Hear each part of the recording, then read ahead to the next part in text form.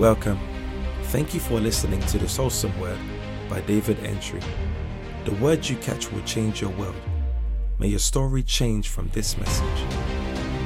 Be blessed. The Apostles' Creed said, I believe in God, the Father Almighty. Okay, let's go. I believe in God, the Father Almighty, creator of heaven and earth, and in Jesus Christ, his only Son, our Lord, who was conceived by the Holy Spirit, born of the Virgin Mary, suffered under Pontius Pilate, was crucified, died, and was buried. He descended into hell. The third day he rose again from the dead. He ascended into heaven and is seated at the right hand of the Father Almighty. From thence he shall come to judge the living and the dead. I believe in the Holy Spirit, the Holy Universal Church, the communion of saints, the forgiveness of sins, the resurrection of the body, and the life everlasting. Amen. Hallelujah. Say amen. Amen. The Apostles' Creed was there too. In fact, Acts chapter 2, verse 42 says they continued in the Apostles' doctrine. First of all is the doctrine. So, when I hear the McDonald's in America is different from the one here.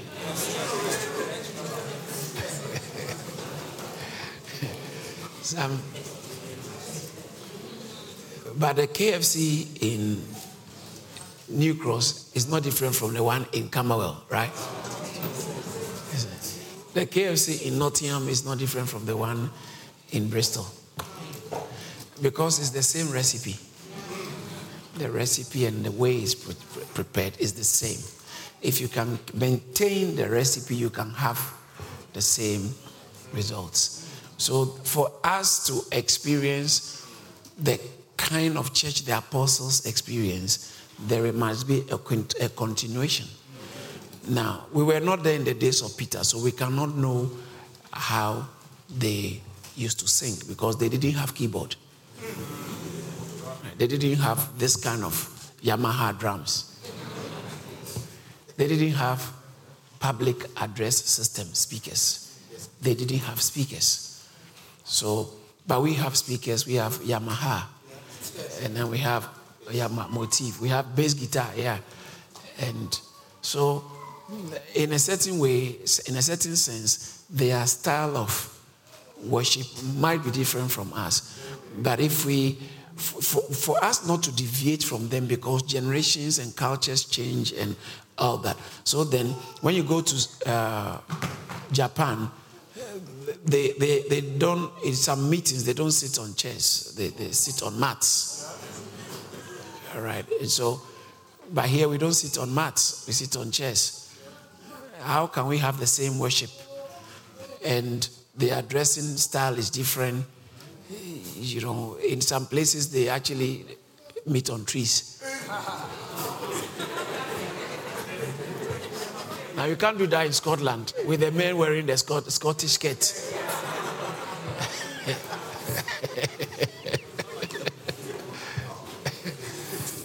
So, but there is a fundamental core ingredient. Essential element that makes church. Now, if we deviate away from it, we can have gathering but not have church. So there are people who are having gathering, but really they are not having church. Because, so what will help to keep the same essence of church across the generation and across the cultures is what we are calling the continuing the apostles' doctrine. So it's the doctrine first that will help us to be able to have fellowship and breaking of bread and prayer. So they continued that apostles' doctrine. So the Apostles' Creed was a way to maintain the same essential doctrine. The active ingredients, that's the word I've been trying to remember. The active ingredient in the core church life must not be reduced, must be kept untempered with. And so the Apostles' Creed is a set of confession that the early church maintained and the Church of Christ across the generations must maintain. One, it was given to protect us from error. So when someone comes and he says that really Mary had an interaction with Joseph, and Mary was a teenager, and they wanted, at that time the society was a certain way, so they wanted to protect Mary. So, Joseph, they just said that it was not, because they were not fully married. So it was God. And then secondly, Jesus was a very unique person. That is why if Jesus is a unique person, let's try and do something. Let's say something about his birth. So his mother and his father will be decent enough. As soon as you hear someone talking like this, immediately your alarm bells go off, because it doesn't matter how powerful he is, how intellectual he might look, he might sound. You know that, no, this is very false teaching, false doctrine straight away. So now, in some parts of the world, they really don't care about doctrine. They care about the feelings you have in church. As long as I can feel something, it's good. But if you keep feeling and feeling without having a foundation of spiritual common sense, that's why it's called doctrine. Doctrine is really spiritual common sense. Your orthodoxy. So, if you don't have that in place, you'll be feeling. Satan will also get involved, and you'll be feeling. Like, okay, let me tell you something. Somebody came and said, can I have money? Can I give you this money? Came to Peter in Acts chapter 8. Can I give you the money so that you can give me that power? So that upon whoever I lay hands. Peter really knew that, no, this is the devil. So that means Simon was a believer too. Bible says, and Simon himself, Acts chapter 8, I think verse 9, 10, 11, somewhere there. Simon himself believed. So he also believed, and actually, he didn't just believe, but he was a follower.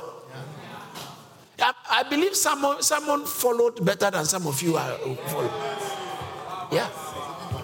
Yes. And continue. See, the word continued with Philip, meaning he followed Philip until senior apostles came and introduced something that was higher than the new church haven't seen. When they introduced it, the sorcerer's carnality kicked in. And he went back to his days of smoking and drinking and fornicating. He felt like this thing is good. If I can add this one too. And Peter realizes the infiltration is coming to the church very quickly. Because he had sound doctrine. You can't buy the gift of the Holy Spirit. There are places in some parts of the world where they sell. They will have to sell it. If you want the Holy Spirit, buy this thing, and it will. It's amazing. You see, so but when you understand the fundamental tenets and the doctrine that make Christianity, you can't easily be deceived for someone to tell you that we all worship the same God. That whatever they say, Hindus call him this one, Muslims call him that, Jews call him this, Buddhists call him this. Atheists call him this, but it's the same. Look. Right? As soon as you hear they say it's the same, your alarm bells go off, because you have been taught the fundamentals of Christianity. So it helps to protect us from getting into errors. It's very, very important. It helps the church from getting into error. And then secondly, the purpose of the Apostles' Creed also helps for us to have a better understanding of God. Some of you, before you became born again, maybe you were born into a certain religious setting. Your religious worldview, some of you came from all kinds of church backgrounds. It scares you came and you found out that a preacher can preach with the Bible. Yeah. Some of you thought the Bible was, no, you don't need the Bible again. Or it's just for decoration, it's lying there. Some of you, after you came here, you realize that you can. So is it okay to preach without wearing dog collar?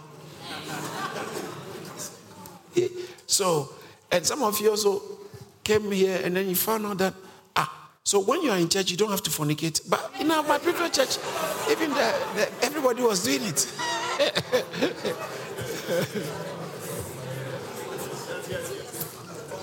Some of you, first time you came, you saw drums in church. Where's the pipe organ? What is a school? Someone said, let's go to church. He brought you to a school. Someone, that is a school. So religious worldview, we all came from all kinds of different religious backgrounds. And if you don't take care, you project it on Christianity. Project it on your church life, thinking that this is how it must be. But for the church to remain pure, we need the Apostles' Creed to help us to understand who God is. It helps God to be able to bring himself a bit closer to us. Because in Genesis chapter 1, God said, let there be, and there was. And everything God did was good. It was good. It was good. And God created a world that was good until sin came in. When sin came in, it affected everything. Human beings, creature, everything about humanity or about creation. So creation now fell from God, and it's like creation was hidden away from God. Or God, as it were, creation and God became separated. And so then, people had their own idea about God. Everywhere you go, anywhere you go amongst human beings, they will tell you about a form of God. It doesn't require education. It takes education to say, I don't believe in God.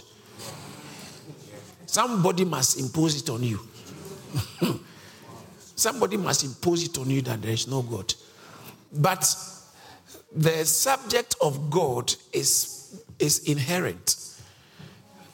In every community, they believe in something. They believe in something that is beyond.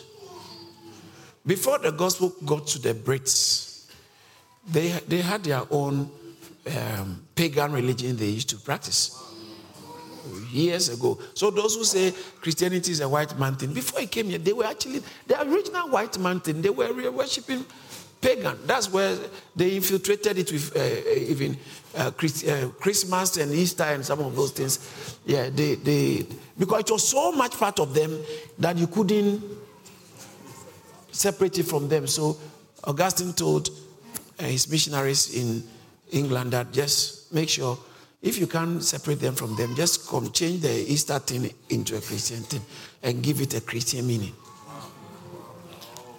So now when we celebrate Easter, we are celebrating the Christian meaning of it.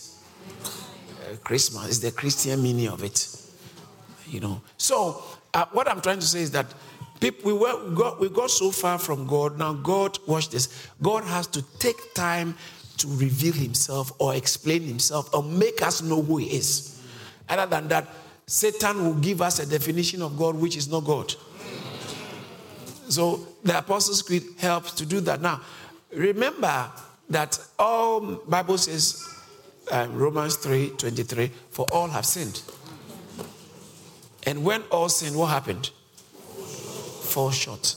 So it's like you want to buy something and then you need, or you go and park, those of you who drive, you park somewhere, you want to pay, those times you want to pay with coins. And it's £1, and you find 80p or 90p. You are short. You with your 99p, you can't pay. And the one with his 2p can also pay. All of you are falling short. So it doesn't matter how good you are. All are falling short of the glory of God. All. Doesn't matter how religious you are, we have all fallen short. Because all have sinned. Say, all have sinned. All have sinned. So all have sinned and have fallen short of the glory of God. Bible says that there is none righteous. No, not one. There's none. That's verse 11, Romans 3:11 or so. Said there is none that seek after God. There is none righteous. No, not one. None that seek after God. None righteous. So then, we went so far away from God. Watch this. This is very important. God has to introduce himself. Now, God has always had a plan. So as soon as man fell in the garden, God gave the promise that the seed of the woman is coming. Is coming to deliver man from the power of the enemy. He's coming. God just said it. So then, God now has to find a way. This is very important. I'm about to say something quite important. God has to find a way of maintaining the knowledge of God throughout the generations. Because all have sinned and fallen short. And no one knows God. And no one had a relationship with God. So now, how is God going to help humanity to at least know the attributes of God, or know the characteristics of God, and know about God before they all go off? And so they used to have pantheism, many gods. Atheism was not normal. Pantheism, the monotheism was also not common. Because worshipping of what, there are so many things that are beyond human understanding that. And there's animism. Those who worship maybe trees, they worship the sun. They say you don't, things like that. And all kinds of created things were credited with deity. So there are different forms of worship, and yet no one knew God. So God had to go to one guy who was also part of those who were worshiping idols. His name was Abraham. And God went to him and he said, leave your father's house and I'll make you. And then Abraham believed. The word that came to Abraham sparked a faith in his heart. And God built a relationship with Abraham. And Abraham started walking with God. So Melchizedek said, blessed be Abraham, the server of the Most High God. Melchizedek was the priest of the Most High God and blessed Abraham. Because Abraham was walking with God when no one knew God. And God said, now I'm going to start a new race with you. And the race I'm going to start with you, they are going to be a people who I'm going to give them an aspect of myself, reveal myself to them, and they are going to maintain the purity of this creator God across the generations among human beings. So God called Abraham, revealed himself to Abraham, and established a relationship with Abraham. And before he gave him law, he gave him covenant. Because God, he said, I keep agreement. It's not so much about laws, but it's about a covenant. And then he said, anyone who is born in your family, get him into the covenant. So they practiced the covenant until they became a people in Egypt. And God brought them out and gave them a law and ordinances of how to relate with him, and gave them a revelation of himself. So wherever the Jews went, they projected one God. Then people began to, who is this God of the Jews? And the God of the Jews started fighting for the Jews, delivering them from the gods of the other nations. And the other nations began to fear, to the extent that Rahab said that we have heard about you. Everybody is afraid of you because of the things that your God can do.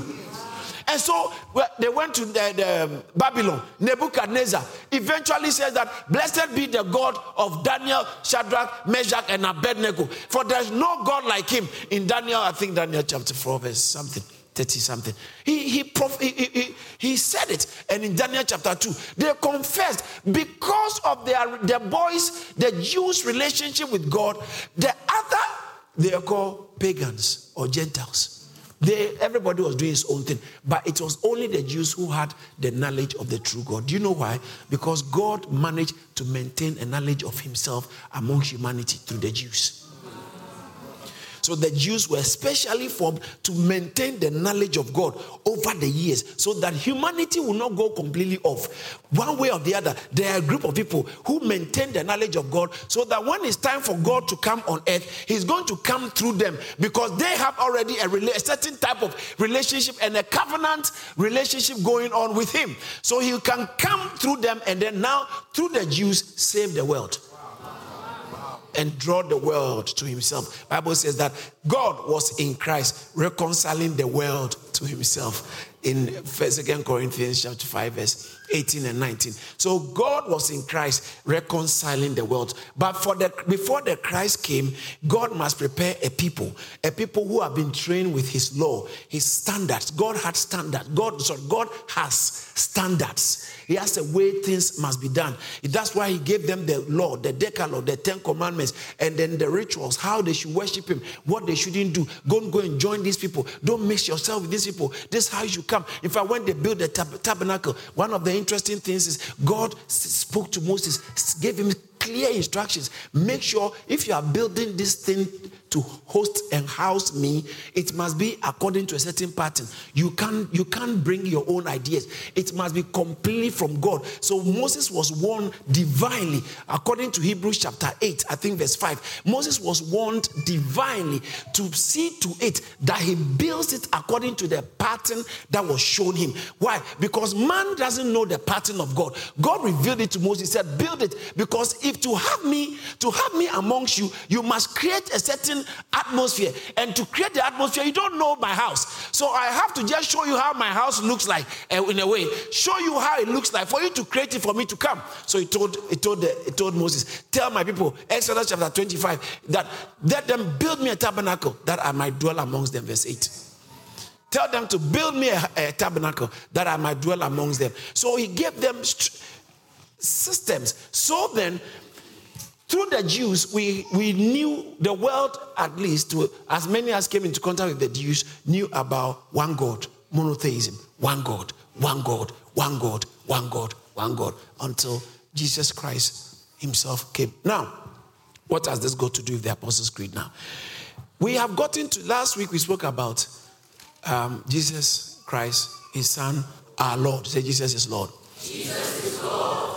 And when you look at the Apostles' Creed, after talking about the Lordship of Jesus, the next thing it talks about is who was conceived by the Holy Spirit and born of the Virgin Mary. Now, that is a very interesting thing. Why? So conceived by the Holy Spirit and born of the Virgin Mary is what we are dealing with now. Why did he have to be conceived by the Holy Spirit and born of Virgin Mary? Why did Jesus have to be born of a Virgin Mary?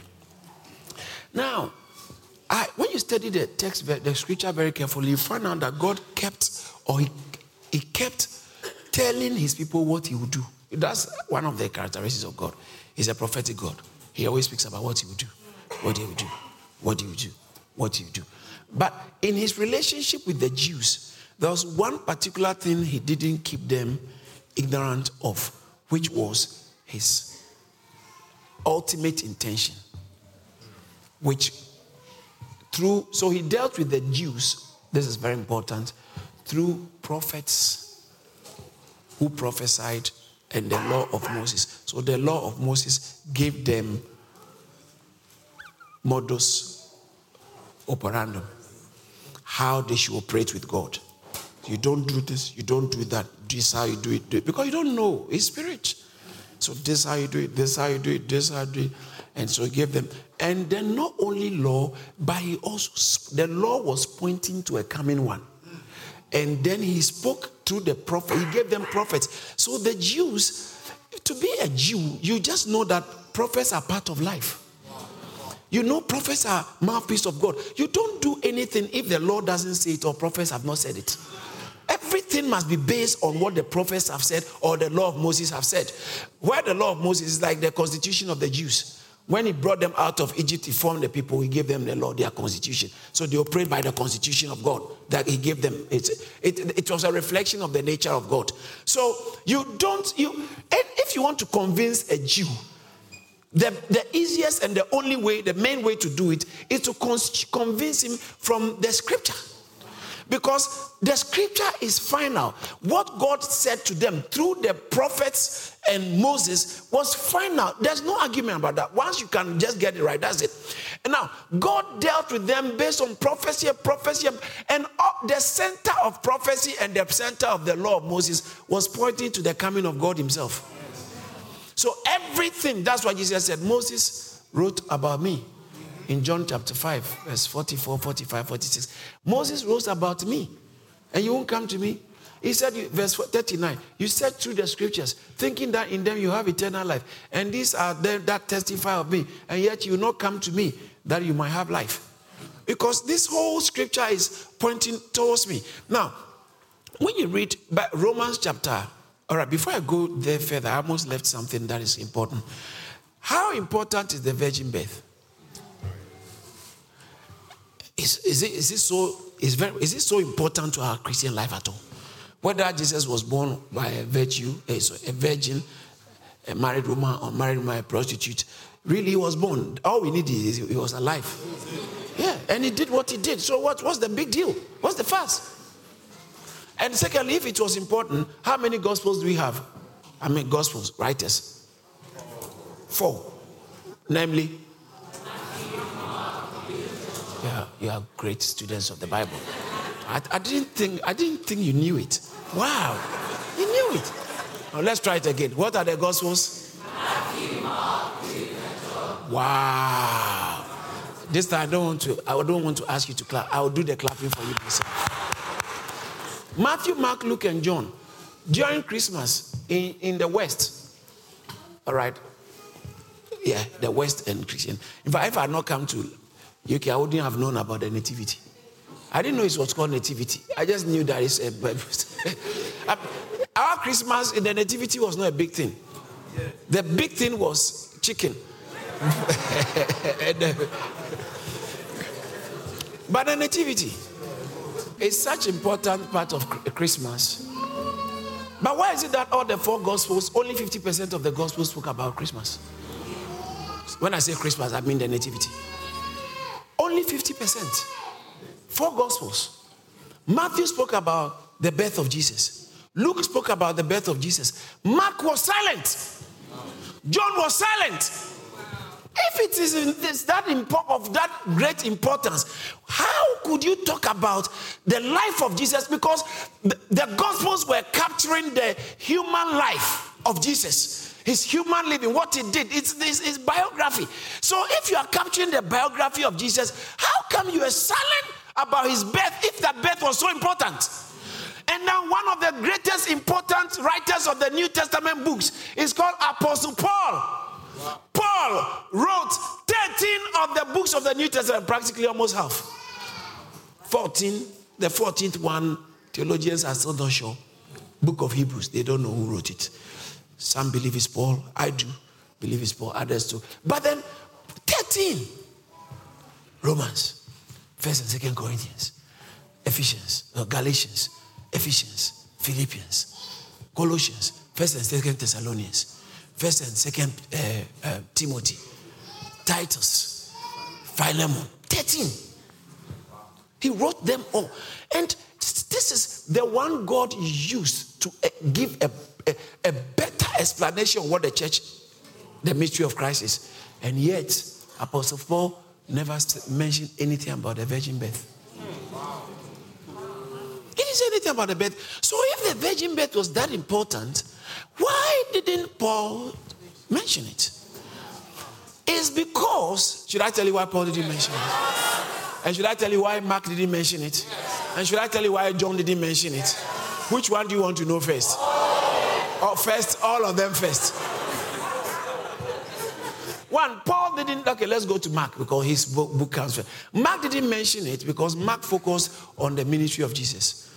So Mark's gospel was from the age of 30. When he was 30 years, his ministry, after he was baptized, the things he did till he died.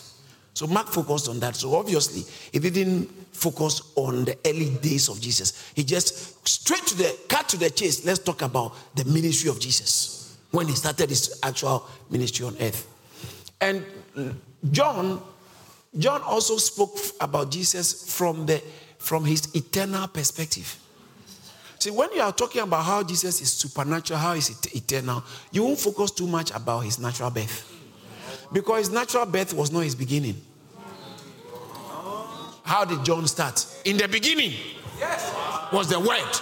And the Word was with God. And the Word was God. That's John's nativity. How can I tell you the beginning of the one who doesn't have a beginning? I just can't talk to her. Because John was presenting Jesus not from his human point of view, but from his divine point of view. When you study John very carefully, you will be convinced that Jesus is divine.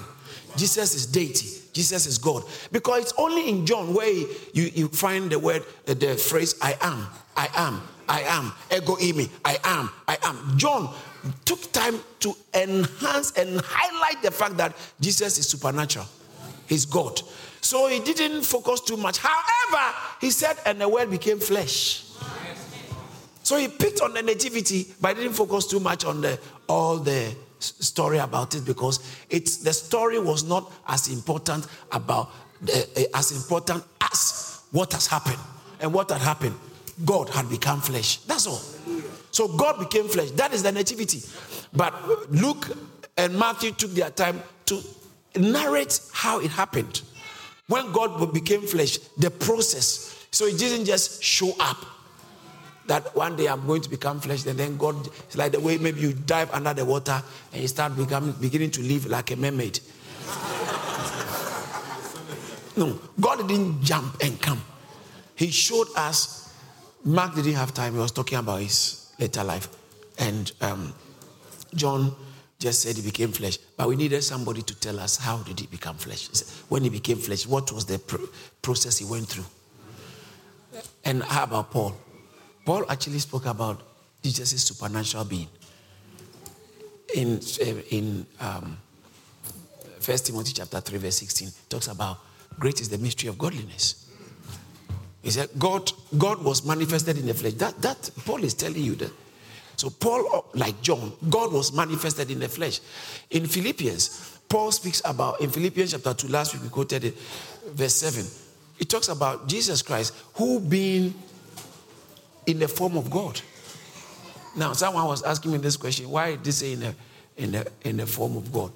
You know, the original Greek, the being is not there. Who in the form of God? When you talk about form of God, it's talking about even though by nature was God. All right, Jesus was by nature God.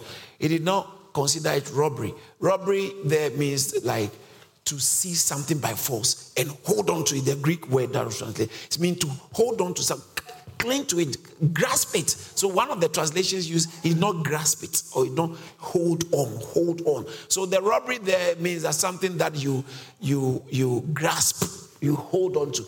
Even though he was God, he didn't mind restricting himself by becoming a human being and forgoing. When you're a human being, that means you forgo some privileges of God. When I say privileges of God, I mean the characteristics of God, because Jesus was at one place at every time. He wasn't everywhere. That's the problem of becoming a human being. So when he wanted to enter you and I, he had to just die first. So he became the living spirit and then come into us. But if he didn't die, there's no way we are having service. Other people are having service somewhere. He'll be everywhere. But now he's everywhere. You understand? So he limited himself, or he restricted himself. He didn't grasp the privileges of being God. Because when you are God, how can you be hungry? When you are God, how can you cry? When you are God, how can you sleep in the boat? He says, he that watches over Israel does not sleep nor slumber. So, but he just gave that up to restrict himself. So it didn't mean that he ceased from being God, but what he did was he took on humanity. Taking on humanity restricts you severely. Does that make sense? He took on humanity. That's why he never flew. He just never took pictures. He couldn't do selfie.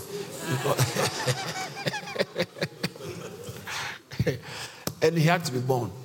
All right, so that's what Paul was talking about. Jesus himself was God before he showed up. He had already existed. So even though he might not talk about the nativity or the virgin birth, he implied it in his teaching very strongly. It was very clear. Now, coming back to why the virgin birth.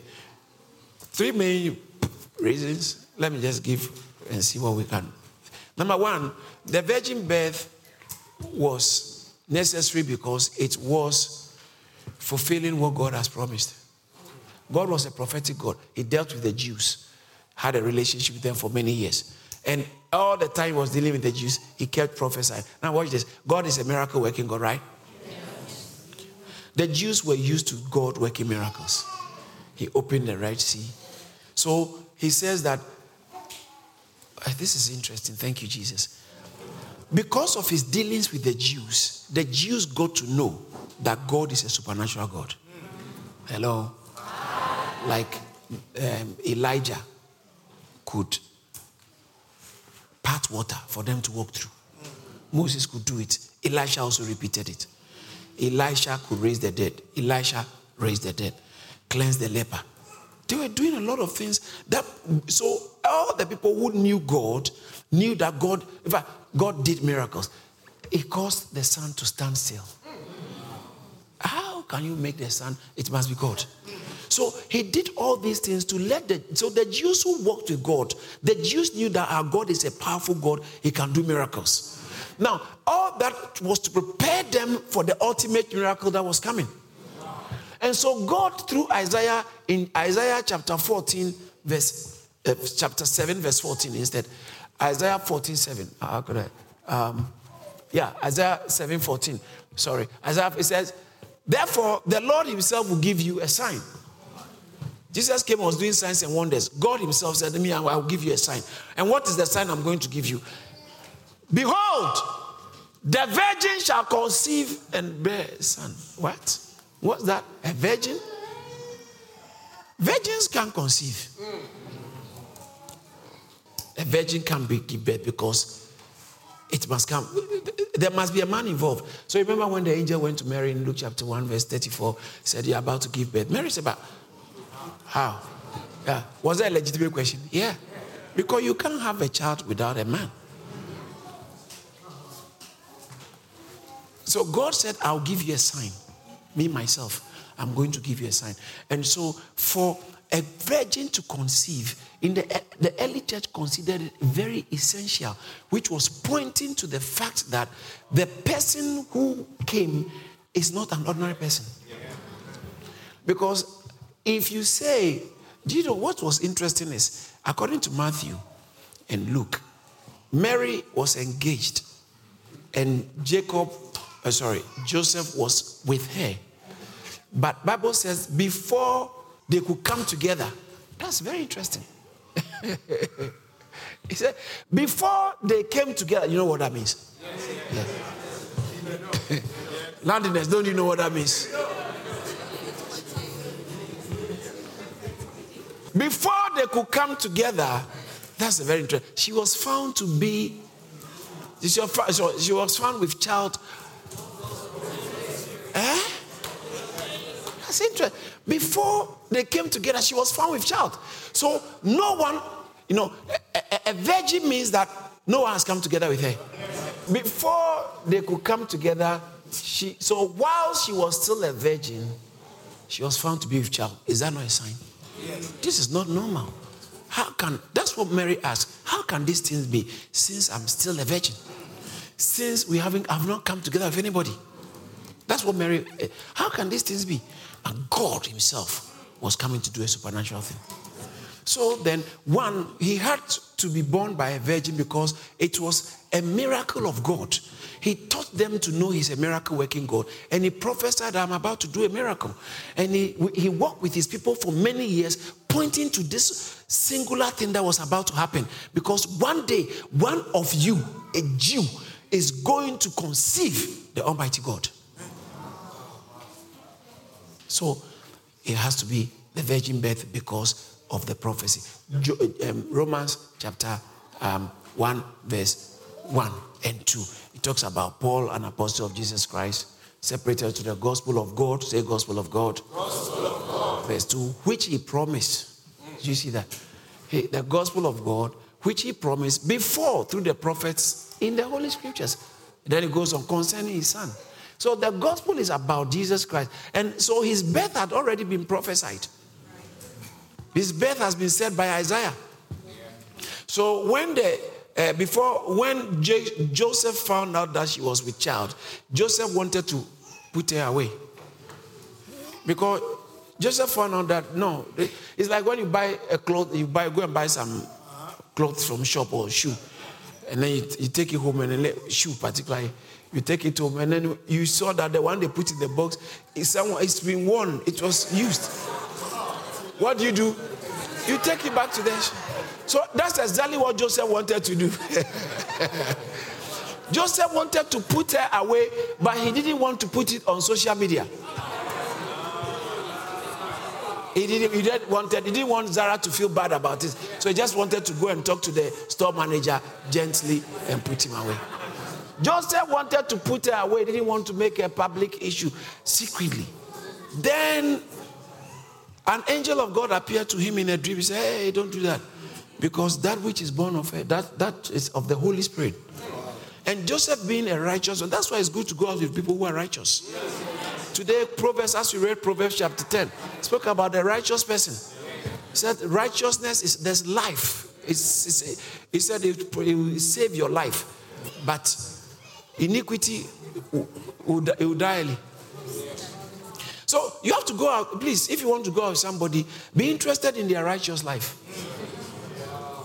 Be interested. Have an interest in somebody who is righteous, not somebody who is nice, not somebody who is massive. Just have an interest in somebody who... Of you, that's all you want. Lust has overtaken your mindset. You want sophisticated Lady Glazo. Some of you guys, what has delayed your marriage is not because there are not enough women. It's because of your lust. I won't call it taste, your lust. Make righteousness the first a priority if you want to choose a wife or a husband. Because maybe God is going to do something with you. You need a wife or a husband who will say, if it's of God, I'm for it.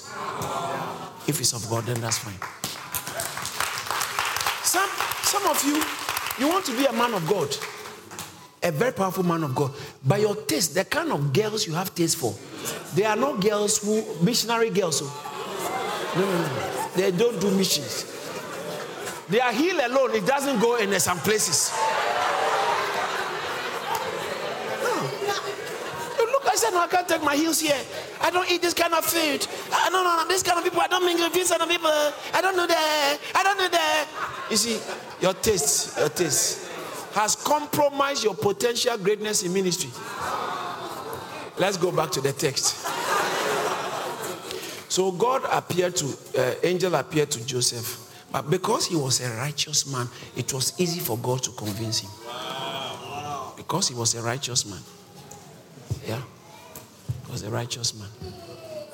The kind of appetite and desire I have for the things of God, if I had not married the kind of woman I did, by now I would have been out of ministry.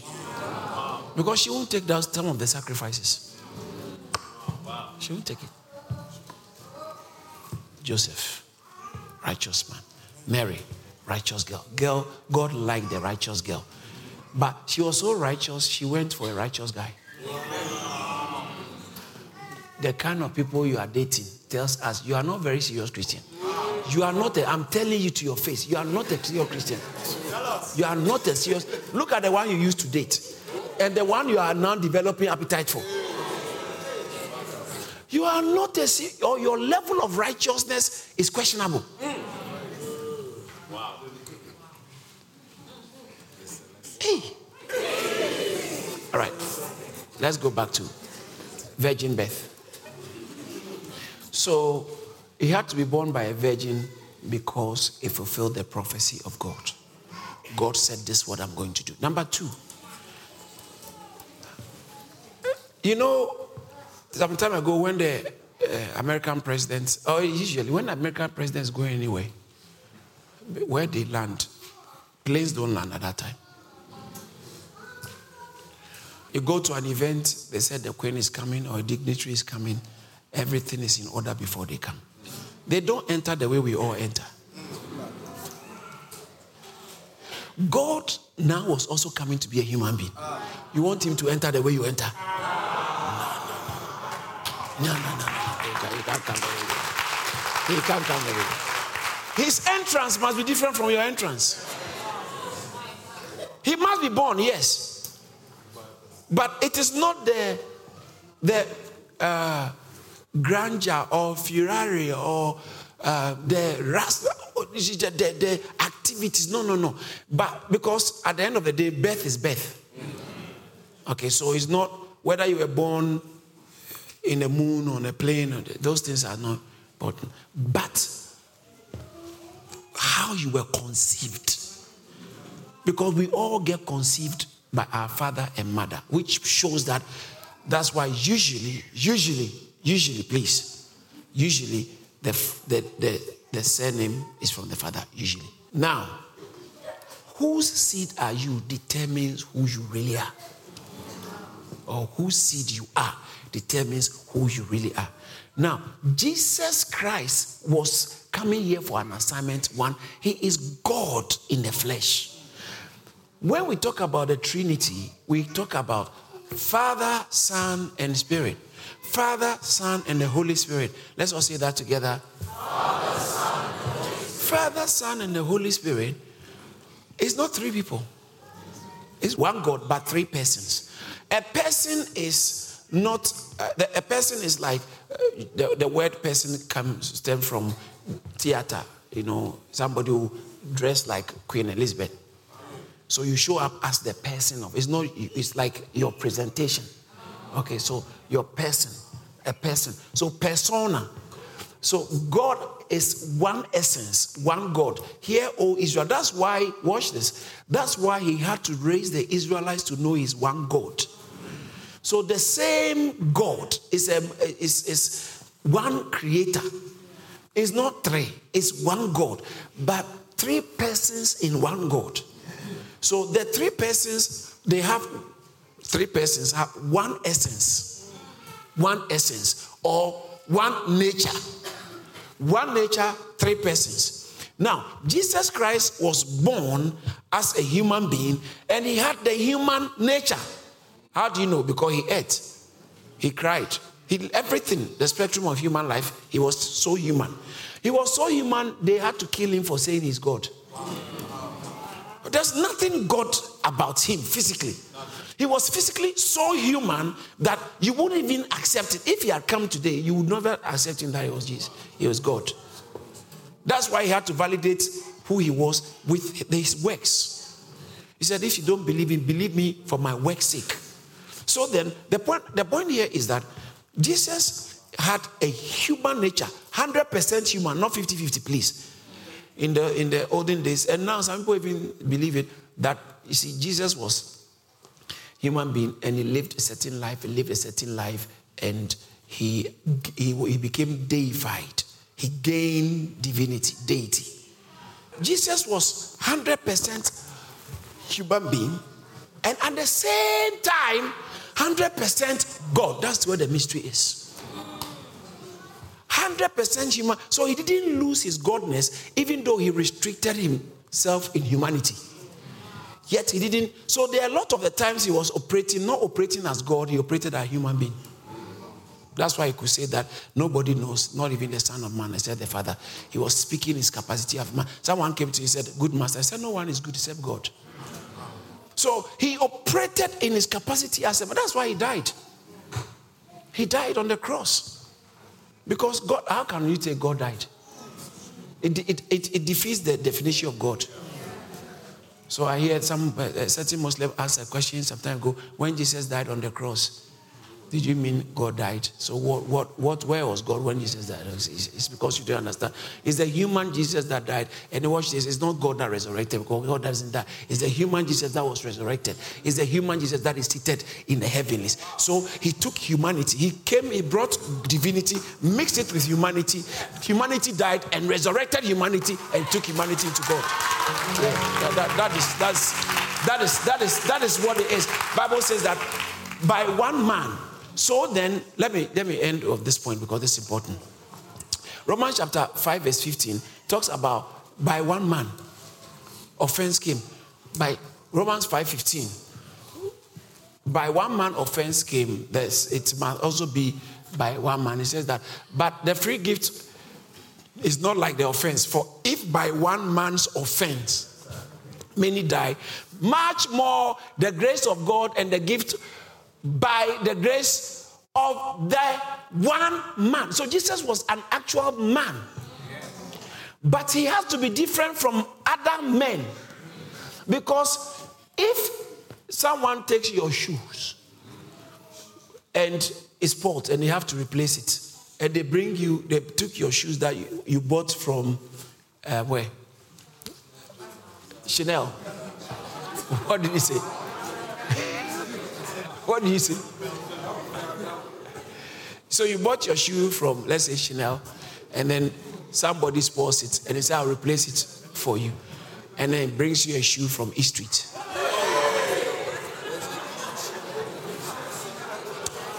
Even if he brings it from Oxford Street, but from the value, brings it. No, you must bring something of a higher value to compensate and pacify me. The blood of animals can't save us. But what we forget is neither can the blood of other human beings save us. Do you know what? Because your blood is stained. You are not a sinner because of the sins you commit. You are a sinner because you were born a sinner. The nature of sin, all are falling short of. The nature of sin was passed on through the blood. So you don't have to teach a child how to sin. He's a sinner on arrival. We are all sinners on arrival. If whether you have done anything right or wrong, you are a sinner on arrival. Everybody, David said, in sin did my mother conceive me. Psalm 51. He said, my mother conceived me in sin. I was born in sin. I'm a sinner on arrival. Bible, in fact, Romans chapter 5, verse 17, verse 19, but because of time, let's go to verse 19. Verse 19 says that, for us by one man's disobedience, how did he become a sinner? How did many become sinners? Who is that one man? So when Adam became disobedient, everybody after Adam became a sinner. In the same way, by one man's obedience. So there must be another man. Show me Adam's father. There must be another man. Adam is the first man. Jesus is the second man. Two men. It depends on where you are. So the second man cannot come like how every other man comes. Other than that, his blood is common. His blood is like every man's blood. But this one, his blood, the source of the blood was from heaven. Shout hallelujah. That is why Acts chapter 20, he says that, verse 28, take it to yourself and to the church over which the Holy God has made you to shepherd the church of God, which is purchased with what? His own blood. God bought it with his blood. Where did he get the blood from? Where did God get the blood from? Because spirits don't have blood. But where did God get his blood from? When he became a man, the Holy Spirit himself, watch this, the Holy Spirit himself descended into a human womb and wrapped himself in a human womb and grew there and became a human being. Satan cannot operate like that because Satan has not been born.